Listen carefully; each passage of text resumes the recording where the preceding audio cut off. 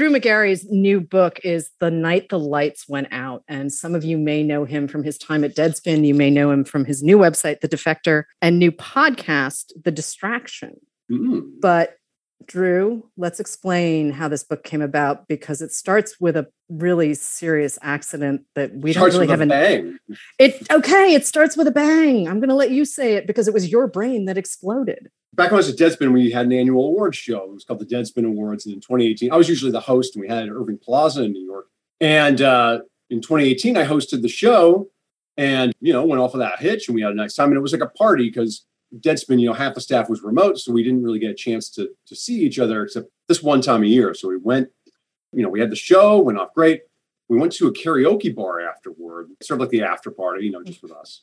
And I had a beer, and then I went to go to the bathroom. We had a private karaoke room. I walked out into the bathroom, and the next thing I knew, I woke up 2 weeks later in a hospital. I had collapsed and fractured my skull in 3 places and suffered what's known as subdural hematoma, or a brain bleed or a brain hemorrhage. And the people that I worked with at Deadspin saw me on the floor. No one saw me fall. So to this day, no one knows why I fell or if my brain hemorrhage was caused by the fall or vice versa. They saved my life. I had emergency brain surgery, I believe at 6 a.m. that morning. And I had collapsed at midnight. And when I woke up, I was surrounded by nurses and doctors and family members, but I was still in a fog because I'd been placed in a medically induced coma for 2 weeks. And when I came out of that, I was still high as shit on fentanyl and all the other drugs that they give you to induce that coma. And so my time in the hospital, I stayed in the hospital for 3 more weeks to rehab. And all of that time is sort of, the memory is like shrapnel. There's pieces of it on the floor. I hallucinated a great deal. And those memories are as real to my mind as the stuff that was real. And so I had a hard time understanding what had happened. Everyone else, around me saw me collapse and saw me almost die. And I was the only person who was not party to that. And so it was this weird situation after the fact where I just sort of re-engineer my trauma through them to get a better understanding of what exactly I had been through and what they had to go through to save my life and to get me back upright and like alive again. And that was a bit of a process. It was not an easy process, but here I am today speaking to you. So that's good. I have to say, listening to the podcast and reading your byline now, I would actually be hard pressed to know that you actually suffered a traumatic brain injury. Yeah. I've done a good job. Cosmetically speaking, you wouldn't know because my injury was to my head. I fractured my skull. Those were internal injuries. There was blood, but it was through my scalp, and my hair has grown over it ever since then. If you shaved my head, it would be a train wreck. Like, it would not look good. But thankfully, my hair has grown over it. So there's not really a trace of it, save for the cochlear implant on the right side of my head. But that came quite a bit later after my accident, a bit of a souvenir. Oh, we are going to talk about your souvenir. Yeah. You have written a parenting blog, as it were, for Deadspin. And are you continuing that with The Defector at all? I do write about parenting for Defector, but I don't write about as much. It's easier to write about new kids when you have them. Because first of all, it's new to you. So everything's like, what the hell's going on? Secondly, it's a baby. And really, you can't hurt a baby's feelings. Like, the baby can't read that, doesn't care. Now, like my children, they're 15, 12, and 9. They have a much greater understanding of the world. They're online. So I'm less inclined to hop online and be like, guess what the 15-year-old did? I caught her drinking. Oh, my God. And stuff like that, because I'm conscious of the fact that they have their own lives and I have to respect those. And, that's a bit hypocritical of me because, I wrote one parenting book, and of course my family is featured prominently in this book. And there is that sort of gross writer dynamic you feel where you use your life in your writing. And sometimes it feels as if the cart's leading the horse when you're living certain episodes of your life in order to write about them. Or you're sort of war profiteering off of yourself. Like it's, I'm sitting here talking to you about my injury to sell you a book about my injury. It's me commodifying my own injury, but I swear I wrote it because I wanted to write it. It's a really personal book, though. You do not leave stuff out. There are moments where you do not come off as the hero in your own story, even though you are walking and talking and parenting and all of this kind of stuff and writing again, which is great. When did you decide you were actually going to do this? Do the book? Mhm. Well, okay. So it was funny because when I collapsed, I was 2 chapters away from finishing my 3rd novel, which is called Point B. And I was in the hospital and I was like, I'm going to finish that goddamn book. And I'm going to get out of this bed and I'm going to get back to writing. And I did. I got back and I finished that book. I said to my agent, I finished the book. It's the most triumphant story in publishing. Let's get it out there and let's make $1 billion because now it's the greatest story ever told. And no publisher bought it. Not one of them. It was crickets for like a year. Mhm. And I was like, well, shit. And I ended up self-publishing Point B and it ended up getting option for TV and film. So it had a happy ending anyway. But I remember when I was sitting in the doldrums, I really wanted to write another book because that's what I do. Mhm. And my agent had said to me, to maybe I could write about my injury. But I was in a spot before that conversation where I really wanted to put it behind me. I didn't even really want to acknowledge that it existed. And of course, the irony was, of course, that the more I tried to do that, the more prominent it became. But also what happened was I had souvenirs. I can't smell anymore. I lost a good sense of my taste, enough that you would have thought I had long COVID or something like that. And I went deaf. And so what was to me, a relatively, at least in terms of storytelling, a tidy story of me collapsing and having my wife and my coworkers save my life and me getting up and getting out of the hospital and getting to write again was a bit more involved than that. And the other thing was that because I was in a coma for 2 weeks and because I was hallucinatory afterward, I didn't have the ability to really understand what had happened, which is why I had to go back and interview the people that were there, including my family and including the doctors that operated on me for the book. And it was necessary for the story, but also it was a fundamentally important thing for me to do in terms of recovery, to really have a grasp on it, because there were questions that I did not ask for a while, either because I didn't want to know about it or I didn't want to burden my family with it. Like to this day, my mom read the beginning of the book, but has not finished it and won't finish it. My sister won't read it because they didn't want to relive those parts of their lives. But it was clear that there was a fuller story there than just the original post I had written about it on Deadspin, May of 2019. There was more to it than that. And it became clear there could be a book. I've written the book and I've reread it so many times. And I've told the story to people that I am personally sick to death of it, which is the, sort of the optimal outcome, right? That you get over it. But, to a new person, they're always like, holy shit, right? So it really, I remember finishing the book and I was like, that's a hell of a goddamn story. Like, it happened to me, but a lot of times with books, I'm able to step out of my own sort of ego. The ego's still there plenty, but I'm able to sort of observe it at a distance. And it's a wild story. I mean, it's just nuts that I was essentially struck by lightning. And to this day, we don't know why. And the recovering from both the physical and the existential aspects of it has been quite something. You talk a lot in the book about wanting to get back to who you were.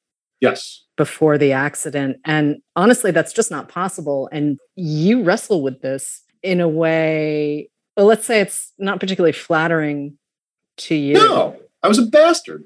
And this is very, very typical of people who have suffered a traumatic brain injury. Like you'll see it in dramatic fashion on like Grey's Anatomy, like someone will take an arrow to the dome and then all of a sudden they hate fried food. But that is actually based in some semblance of reality where I bruised the temporal lobe of my brain. I injured it and damaged it. And that controls your emotions and inhibits fury. And I was in this very weird spot because I was acting out. But in my mind, everything I was doing was both justified and normal. And I had no sense, really, until I went to therapy, that I was this way or that I could be different. And now I see it with much, much fresher eyes. But I, for the book, it would be a shitty book if I had withheld any of myself. It's bad writing when you do that. You have to make yourself vulnerable because you're giving that part of yourself to the reader. And a lot of times what happens is there's a risk, someone might criticize you or say something shitty about you. But what I've found in my career is that usually when I've opened myself up to readers, they open themselves back. And there's an exchange and a connection there that is invaluable. And it's why I do what I do. There's also a connection to how we view masculinity in this country and in our society. Sure. And that vulnerability, certainly, or weakness, or any show of trauma outwardly Yeah. You see it now, particularly with the advent of the internet. Nobody on the internet likes to be called wrong in public, particularly men, right? They don't like to be seen as weak or incapable. That's a big one. And that's a big one among senior citizens. They like to do everything themselves. I don't need a stepladder to get up and get this cereal box and stuff like that. And I had that after I got hurt.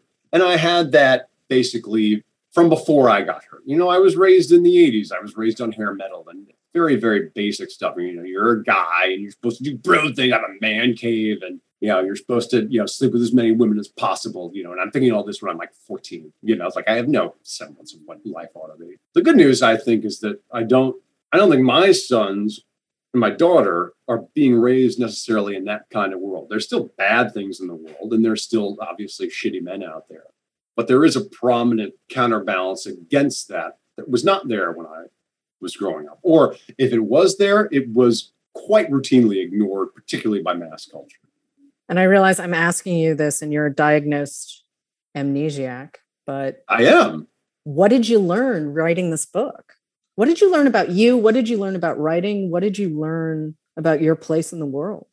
Well, the one thing that I learned was that some of the things that I remembered, so for example, when I had to spend Christmas in the hospital, I was still recovering in the hospital. And in my mind, in my own memory, it was a nice Christmas. I was lying there. The kids came. They put up some decorations. They gave me a couple of presents. They gave me a shirt that fit because I had lost 30 pounds while in a coma. Nothing was too small, which is always a nice feeling. And I was like, oh, that was very nice. And then when I talked to my wife about it and to my parents about it, they were like, oh, no, you were awful. You were not happy to see us. It was a really tough Christmas for us. We were staying, in an Airbnb in New York and decorating it and pretending it was home, but it wasn't. And, it gave me a much fuller picture of how I had acted and, what they had been through. I was talking to my friend Matt Ufford, who works at ESPN, and he told me something for the book. It didn't end up in the book, but he said, one of the things that he discovered when he had kids was sort of the joy of, the phrasing for him was receding from the foreground of your own life, right? You let other people take center stage. I have been very bad about that. I'm talking to you right now on a podcast, and I'm still very much needy attention-wise. But since I got hurt, I think I have done what I can, and it's still always a work in progress, to understand and listen to other people and really listen to them and not just automatically think about what my response is or how it affects me or any of that stuff, but to simply let other people be, because that's what I'm always asking as a dad, just leave me alone, blah, blah, blah. And it was up to me to leave well enough alone with other people. And that's still something that, I grapple with as a matter of routine. I realized that my personality will never be perfectly formed. We're all destined to be incomplete. And there's a joy in taking comfort in understanding that and realizing that there's always going to be work to be done, but that you can do the work and that you can see some improvement as you go. So it's nice that I learned that there's still so much I have to learn about other people. And in doing so, I learn more about myself.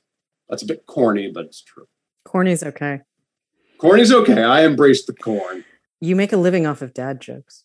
I do make a living off of dad jokes. That's right. It's my right and my privilege to make dad jokes. Somebody's got to do it. It will be you, because it's certainly not going to be me. My standard one is like my wife will touch like a pan on the stove. She's like, "Ooh, that's hot." And I'll be like, "You're hot." And she's like, "Oh my God, shut up." She's a brave woman. She's a brave woman to live within arm's reach of that much dad jokery. But yes, that's like the best of it. You also talk a lot about the fact that your ailments, you are deaf, you have lost your sense of smell, you have lost your sense of taste. And your sense of smell and your sense of taste are also connected to memory, which I think a lot of people don't think about how they connect. So you've actually given up pieces of yourself in a way that do, in fact, qualify you as disabled. I was happy I got a museum discount for being a disabled person. Like a few months ago, I was like, "Can I get the disabled?" And they were like, "Yeah." I was like, "Ooh, should I take this? Like, am I disabled enough going to the museum and getting $5 off?" But yes, I think I am. But you wrestle with this because you're standing in this place where you want people to acknowledge that damage has been done, but it's not visible. That's right. And I think it's a common theme among disabled people to not want to be defined by what they can't do, right? Nobody, no able-bodied person wants that. I think I struggled for a long time against myself, defining myself by what I couldn't do. You know, when I went deaf, I was thinking about the fact that I was deaf a lot. When I realized I couldn't smell, I was like, oh, I gotta get this back. I have to get this back. Because those things I felt were intrinsic to my identity. And it turned out to not be the case, that I could forge a new identity and live comfortably and adjust to the disabilities that I have and be comfortable with the person that I am as a result. It took years. Getting back to work for you as a writer was a huge part of your recovery. And you do say in multiple points in the book that, you know, obviously recovery is not a straight line. And you're zigging when you think you're going to zag. And it's not a process to be managed. You just kind of have to go through it. Yeah. If you're like me, the first time that you realize it's not a straight line and you have that little dip, you're so angry and so frustrated and so annoyed. Like any setback is unforeseen and like a gross inconvenience. I remember when I first got hurt, when I came out of the coma, and my brother told me this, you were annoyed. That I remember feeling annoyed. I remember feeling inconvenienced. Like, oh, I got shit to do. Like, get me out of this hospital. And everyone was like, Drew, you almost died. You need to chill out for a second. But I didn't want it. You started your career in advertising. Were you a copywriter? Yeah. So I started out as an account executive aspiring to be a copywriter. Okay. And I made the switch over to being a copywriter. And that was like the big dream come true. Like I was willing to do that for the rest of my life. I was like, oh my God, I can write a TV ad for like Nike one day. Holy shit, that would be amazing. That was the early 2000s. And then Blogger and Blogspot came along. And, you know, the idea that I could self-publish blog posts, that was not something that had occurred to me in the past. And I remembered when my daughter was born, I set up a little Blogspot site to make some jokes because I tried stand up and failed at it, but I had material. And I remember saying to my wife, well, you know, there's something to this, maybe, you know, I don't know. And then there was indeed something to it. And I always remember that fondly. That was pretty cool. Is that how you ended up writing for Deadspin? Yeah, I was a commenter at Deadspin. And I had started a football site with one of the other commenters called Kissing Susie Kober. And the guy, Will Leach, who ran Deadspin, liked the site and then invited me to do a column. And then that became a job a few years later. And then we all quit that job a few years after that. Part of why I bring up your history as a writer is because you say multiple points in the book, I needed to get back to work in order to feel better. So what does writing mean for you? I mean, you've touched on it a little bit in earlier answers in this conversation, but what does it mean to you to be a writer? It's hard for me to articulate it because the standard line from writers, they're very dramatic about it. They're very annoying about it. They treat it like a burden. Every day they're like, oh, I had to throw out 5 pages today. Oh, the life of a writer. Oh. And for me, it's never been like that. It's always just been a very easy way to organize my mind and get everything down that I'm thinking. And in fact, it leads how I think now. I tend to think in writing and vice versa, because it's always, you know, blogging is talking with your fingers. And so every time that I don't write, my mind feels flabby and out of shape, if that makes sense. And then I get back from a vacation or something, and I get back in the groove, and it's just a rhythm of my life that I enjoy, and I don't like being without, because it keeps my mind, you know, it keeps it organized and tight, and I feel great about, you know, how I think about things when I write. And then the other thing is that it's just fun. There's no end to what you can write. So you never know what stories you're going to come up with or what turns of phrase. And sometimes you write garbage, and that's fine. Not everything's going to be gold. And sometimes you're only as good as the last thing you wrote. But then something else comes along. And there are times when I'll read my old stuff and I'll be like, oh, I wrote that. That's pretty nice. That was a pretty good job. And it's nice to have that back there. It's nice to have that record of not only your existence, but sort of the pathways of your intellect sitting there. You've written 5 other books. A couple of them are nonfiction. Yes. But I really want to talk to you about the novels because they're more on the fantasy sci-fi sort of things, which are wildly different from what you're doing at your day job. Yes, I have a very weird library. It's true. I want to talk to you about that weird library. So for those of you who are listening, The Postmortal was 2011. It was a finalist for the Philip K. Dick and the Arthur C. Clarke Awards, which is a pretty big deal. Didn't win, which is an injustice. That's okay, but it's nice to be nominated. It Remember? was pretty cool. It was an honor to be The Hike in 2017, which sounds like a terrifying blend of folk tales and video games and Chuck Palahniuk. Yeah. And then Point B, Yep. which you self-published, which I didn't realize until I was doing my homework for this, that you had self-published this novel. So can we talk about your life as a writer of science fiction? Yes. Is it technically science fiction, or are you more I think you're more fantasy, aren't you? Well, I mean, How do you call it? They hopscotch, right? Like you Okay. would say Postmortal and Point B are probably firmly in science fiction, and The Hike Okay. is more in the realm of fantasy because there's no science in The Hike, right? Like Okay. science fiction is, okay, well, the world is like this because of, the advent of this, or, the evolution of that. And The Hike is just a batshit insane fantasy story about a guy plunged into a world of winged demons and things like that. You can easily drop them into boxes. I remember when I wrote the novels, I remembered an interview that someone had done with George R.R. Martin, and he was a TV writer before he wrote Game of Thrones. When he wrote Game of Thrones, he's like, well, I don't have to worry about someone telling me they can't afford this shoot or go to this location. I can just write whatever I want and have it be as big as I want.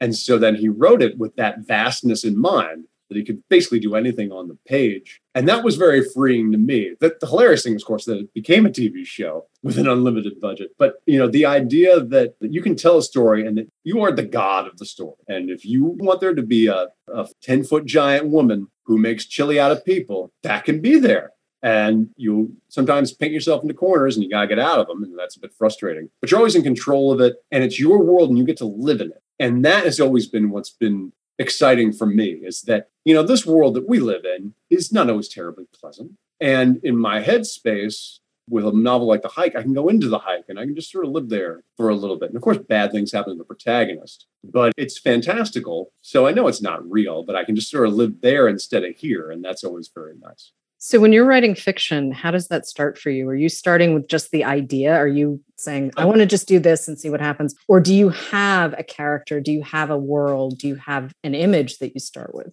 It's terrible. I do it all wrong. I don't outline. Like, I have a pathological allergy to outlines. I don't like outlining anything. So like with the Postmortal, I just started writing, and I remembered that the Postmortal is an epistolatory novel because it was my first novel. I was like, well, look, if I break this into, a series of blog posts and short chapters and stuff like that, it won't feel as daunting as just a straight novel. And so that was how I started writing that novel. And if you read the Postmortal, toward the end, a lot of the epistolatory stuff falls away and the chapters get a little bit longer. And you can see me sort of learning to be a novelist in real time. And that was what I carried over to The Hike. And The Hike was based on something that really happened to me. I was actually abducted by a winged demon. No, I stayed at a hotel in a spooky part of Pennsylvania, and I went on a hike in a forest that was utterly unpopulated. I played Dungeons and Dragons as a kid, and I was, I always, whenever I walked into the woods, I was always thinking I'd find like a portal to some other world or something like that. And, here was an actual, sort of hike that I took where just the surroundings of it and the circumstances of it, all of a sudden there was a vein I could tap. And what happens is there's an idea, and if the idea is big enough, you can ride it like a wave and it goes. Now, that hasn't always happened. Point B comes from the ashes of two other novels I started and got like 30,000 words in and could not finish. And then I was like, well, I like this idea and I like these characters and I like this scene. And so I like borrowed here and there. And then I had a piece about my old prep school, because I went to a prep school called Exeter, that I was doing for a magazine. And that piece got spiked and I had all this material on it. And I realized, well, wait, this school could be the center of the novel and be the base of operations for the novel. And then everything started to make sense, because what's nice about a novel is you're always told, and this is like the creative writing class shit from college, where it's, write what you know, which is always kind of shitty advice. It's more like, if I had written The Hike about me just walking by a hotel and being underwhelmed by the hike that I took, that's boring. But if there's a man wearing the face of a dog chasing me with a knife, if I introduce that element, all of a sudden what I've experienced has a bit more theater to it. You can take your life and you can augment it, really any way you want. It can be things that you experienced. You can twist it a little bit where it's like, how is it an even more exciting tall tale to tell people if I tell it to people. What have you learned writing novels? I think the biggest thing I learned, and I'm still working on this, is, I think I'm going to get this wrong, but I think it was James Elroy who said, don't use adverbs, right? And I don't. Elmore Leonard. Elmore Leonard. It's Elmore Leonard. Yeah. So he said, don't use adverbs. And, I'm very skeptical of that advice. But you do learn that all the power is in the nouns and the verbs, like all of it. And the novelists who are best, there is an economy there. They don't need a lot of words to paint you a picture because the nouns and the verbs are so strong and so metaphorical that you automatically know where you are. I'm still relying a lot on similes and stuff like that. And I'm still working on character building. But that was another thing, was there's a good amount of me and the protagonist of the Postmortal. There's a good amount of me and the protagonist of the Hike, but less so in Point B. Learning how to live as other people. It's almost like acting. That takes time, but that's been one of the more fun parts of being a novelist for me, because just as you can spend some time in a different world when you're writing a novel, you can spend your time sometimes as like a completely different person. And that's kind of fun. You don't have to be yourself for a little bit.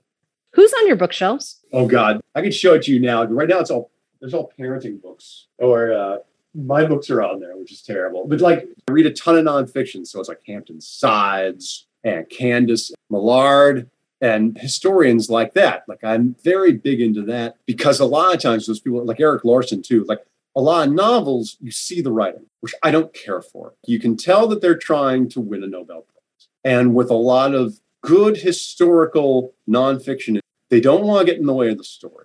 What they have found is so extraordinary in itself. Like, just you take Devil in the White City, right, by Erik Larson. It's a perfect book. And the reason it's a perfect book is because he knew the story was so good. All he had to do was give it to you, sort of in the right way. And the story told itself. And, that was also something, frankly, that I learned with this book, was that I died and then came back to life. The story writes itself. I don't have to do anything. I just have to make sure that I don't fuck it up by like making it 500 pages instead of 200. You know what I mean? So those are the people who sit on my bookshelf. Like, I have other favorite books like The Road and Carter Beats the Devil and stuff like that. In general, what I'm always looking for is for the pages to fly and everything to move. And, that sounds like, oh, I just want a page turner, but it's halfway between fine literature and an airplane book, where I'm going to blaze through this thing, but it's going to stick afterward. That's what I'm always looking for.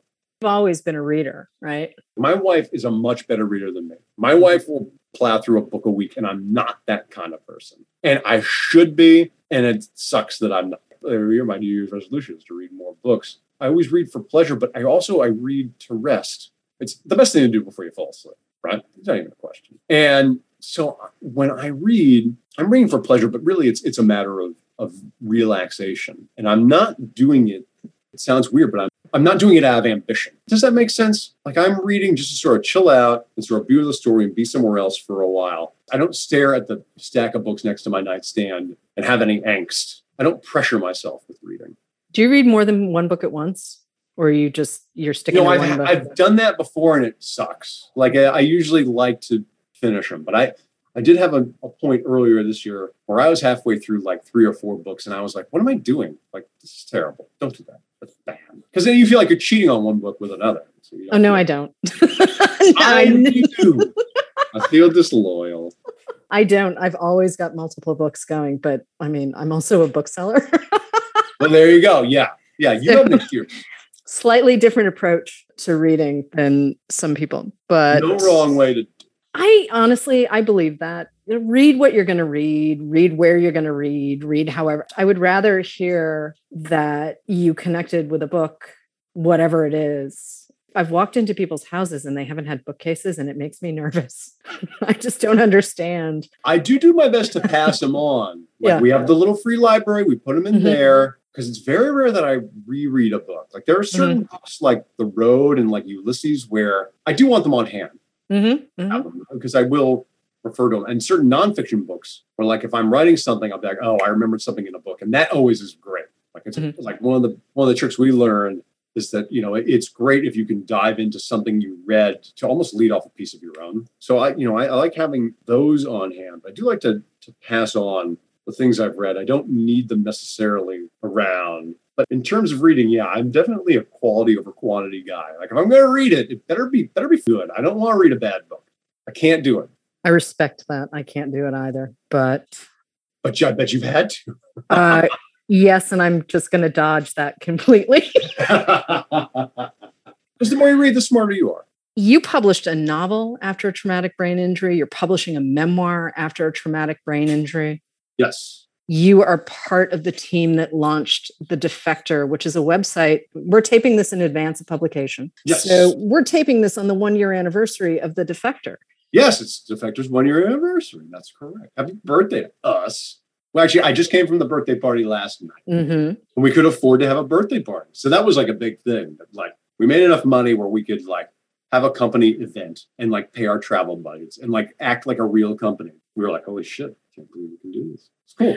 But voice is an incredibly important piece of The Defector, which is why I raise it. It's got a very distinct voice on the page. I know when I'm reading one of your pieces. I may have actually read about football because of you once or twice. I've heard that from other people, and that's always the coolest thing to hear. People I don't give a shit about football, but I liked reading that. That's always great. Not a lot, but enough where I'm like, I've read about football because of this guy. That's fun. I'm totally jazzed about it. You're not writing on a daily basis though for Defector, right? You're still weekly with them, or how does that work? Well, my posts do not go up every day, but every day I'm in our Slack channel and thinking about posts to do. And so, and it's my salaried job. So it is essentially a day-to-day job.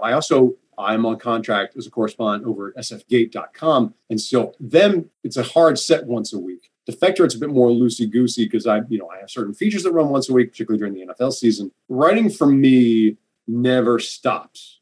It was Walter Mosley who said, I write in the morning and then in the afternoon I percolate. And that's the perfect description for it because during the day I'm writing, and then when I'm not writing, and no matter what I've written that day or not written from, I'm always thinking, if something comes to me, it goes in the notebook right away. I'm always vigilant of what could be useful and what could be not. And if you write enough, you don't have to force that. It just comes. And it's really just a matter of Bob Mould, the musician, said, for him, like writing songs is like catching rain. And when you're on a good run, it can feel like that. Like, you're sort of like, okay, get it down and things will naturally sort of assemble themselves after the fact. So what have you been reading recently and recommending? I am reading the biography of Vincent van Gogh, and it's really long. It's really long, and he doesn't even start painting good shit until you're like 60% through it, and he's like pissed off every single member of his family multiple times. And so I'm reading this book, and I'm learning a ton. And my wife's a painter, so it's like useful in that regard too. But also I'm like, I don't know if I can spend another few hundred pages with this guy because he's so annoying. And he was a very, very sick man. So I know that, I know that part of it. And, it's also interesting because he spent his entire life, trying to will into existence stuff from his imagination that could not be real, and eternally battled with the fact that his life never lived up to his imagination. And he's sort of the ultimate artist in that way. But, it can be a bit of a grind to get through that. But you'll learn a lot. What did you learn self-publishing? That it's a pain in the ass. Like in terms of, I hired a man named Dennis to do the cover, and we had to resubmit it to certain websites to match the cover specs, and it would be rejected over and over again. And I had to format my own Word document so that it looked like the pagination of a book, like interior. I had to design the interior of the book. And at one point, I almost hit publish on Point B before I realized I didn't put page numbers on there. So people would have gotten a book that had no goddamn page numbers in it. So you're getting into the nitty-gritty basics of sort of engineering a book in a way that, I had taken for granted because all the books before that I had done have been published by publishing houses. I always was thankful and grateful for the work, but you learn a new appreciation for it when you're doing all that work. And I had to do all that work, and it was a pain in the ass. The other thing is that you become very obsessive over the book itself because you're in charge over the copy editing and the fact checking. That's more if it's nonfiction, and the characters, and everything has to be just so, because you can't just be like, well, my copy editor missed that. That's you. So everything's on you. I became very, very obsessive about Point B. I stay that way for a while and not that way anymore because I have other books to tend to. Drew, what do you really want readers to know about your memoir? I think the only thing I would say is that, I went deaf as the result of my injury. And I did not grasp the extent and breadth of hearing loss in the United States and how untreated it goes. And I spoke to a woman at Mount Sinai who was in charge of the audiology department. I was talking to her about vertigo that I had experienced. And I wrote a separate article about that for Men's Health. And she was pleading with me to, please note that everyone needs to get their hearing checked and address their hearing problems, because if you don't address your hearing problems, it can lead to depression. It can lead to a shorter lifespan. And tens of millions of Americans either don't know they have hearing loss or don't care and don't understand how much better their lives could be simply by improving it, in part because, we don't treat it the same way we treat vision loss. Vision loss is extremely common. It's 3 times more common than hearing loss. But that still means that 40 million people have hearing loss every year. And it's not just old people. It's young people like me. And you think of hearing aids as sort of like old man shit. And I would like, if there's anything to result from this book, apart from, me selling a bazillion copies and becoming world famous and, having President Biden be like, what, that was such a good book. It's for more awareness of hearing loss in the United States. Use of hearing aids and cochlear implants, in my instance, has been a literal lifesaver. And I would wish that improvement for everyone else's life. Drew Magary, thank you so much for joining us on Poured Over. The new book is The Night the Lights Went Out, and it is out now. Thank you so much for having me on. And now it's time for your TBR Top Off. It's the segment where we recommend 3 books to add to your to-be-read stack based on today's interview. My name is James. Hi, everyone. I'm Margie. And we are here to talk about 3 books that we're going to add to your to-be-read stack based on today's interview with Drew Magary and his new book, The Night the Lights Went Out. So I'm excited because I'm going to recommend, Margie, a nonfiction book. You know how on brand that is for me. I know we've been like, which nonfiction book are we going to go for here? I'm a big nonfiction reader, and so I'm excited for the opportunity to bring one in for you. So I'm going to go back to 2007. This is still in print and still in paperback and still a hugely influential book. It is by Norman Doidge, and it is called The Brain That Changes Itself. And it's one of those books for cognitive science that really put the plasticity of the brain and how amazing the brain is and its ability to change on the map for a lot of readers. So people whose mental limitations or brain damage were seen as unalterable. He has an example in here of a woman born with half a brain that rewired itself to work as whole, blind people who learned to see, disorders cured, and IQs raised, and many other examples of how the brain can surprise us. So I recommend it because it's a lot of fun for me to read about cognitive science and how little we know about the brain and how much we are learning even year to year and how much we've learned even since this book came out in 2007. But still a great read, The Brain That Changes Itself by Norman Doidge. And Margie's got 2 more for us. Thank you, James. So that one is about cognitive science in general. I have 2 recommendations today that are more about personal stories of people whose brains did change. The first one I want to recommend is called My Stroke of Insight, a brain scientist's personal journey. It is by Jill Bolt Taylor. Jill is a 37-year-old brain scientist when she experiences a massive stroke in the left hemisphere of her brain. So she cannot walk or talk or read. She can't write. She's losing her memory. And it's that difference between the intuitive right side of your brain and the logical left side of your brain. So this stroke took place in the left hemisphere of her brain, meaning that her right hemisphere kind of took over for a little bit. And she was completely surprised by this sense of well-being and peace. So it takes her 8 years to fully recover from this. She's got to learn how to do everything over again, as a lot of stroke victims do. But she decided that after her stroke, she would look more into the brain chemistry, since she's a brain scientist, about why that would be and how she calls it stepping to the right, to kind of give you that feeling of euphoria and well-being that is often sidelined by brain chatter on your left side, trying to make you think of all the things that you've got to do. Jill Bolt Taylor has been on Oprah. She gives a really, really excellent TED Talk. So this one is a really inspiring testimony. It's a great story about getting over a brain injury and also a personal growth book about finding an inner peace and how that inner peace is accessible to anyone. The other book that I want to do I'm very excited about because he's one of my favorite people. Mike Birbiglia, who you may know from stand-up comedy. Yes, we love Mike Birbiglia. From stand-up comedy, from NPR. He was in that amazing movie about improv that I can't think of the name of right now. And my sister will be so mad at me. But Mike Birbiglia is a genius. He's a brilliant author and just a really, really great performer. So this book is called Sleepwalk with Me. He did a one-man show that is called Sleepwalk with Me, and this book is based off of that. It is about his sleeping condition. So he's got this weird sleep problem where he can get violent, he can climb things, he can just do the most random stuff. He'll eat random things, he'll do all this random stuff. And unfortunately, he's got the kind of problem where he can actually hurt himself or others. So he sleeps in a sleeping bag with mittens on.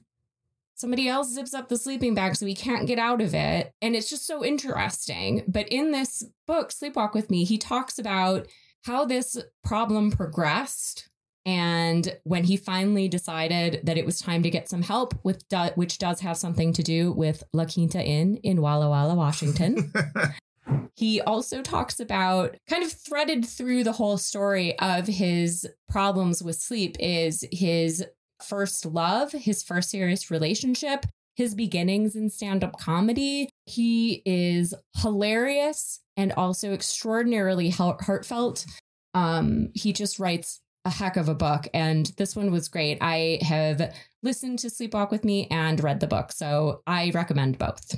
All right. Yes, we love Mike Birbiglia. Absolutely. Some great recommendations. So add those to your TBR list right now. And as you're picking up that new Drew Magary book, these will give you a lot to work on for the fall. So thanks for joining us today on Poured Over, the Barnes & Noble podcast and your TBR Top Off. My name is James, and you can follow me on Instagram at James Reading Books. And I'm Margie. You can follow me at Margie Bookbrain. Thanks for listening and have a great week. Happy reading. Poured Over is a Barnes & Noble production. The show is available on Apple, Spotify, and Stitcher. Please rate and review us wherever you listen to podcasts.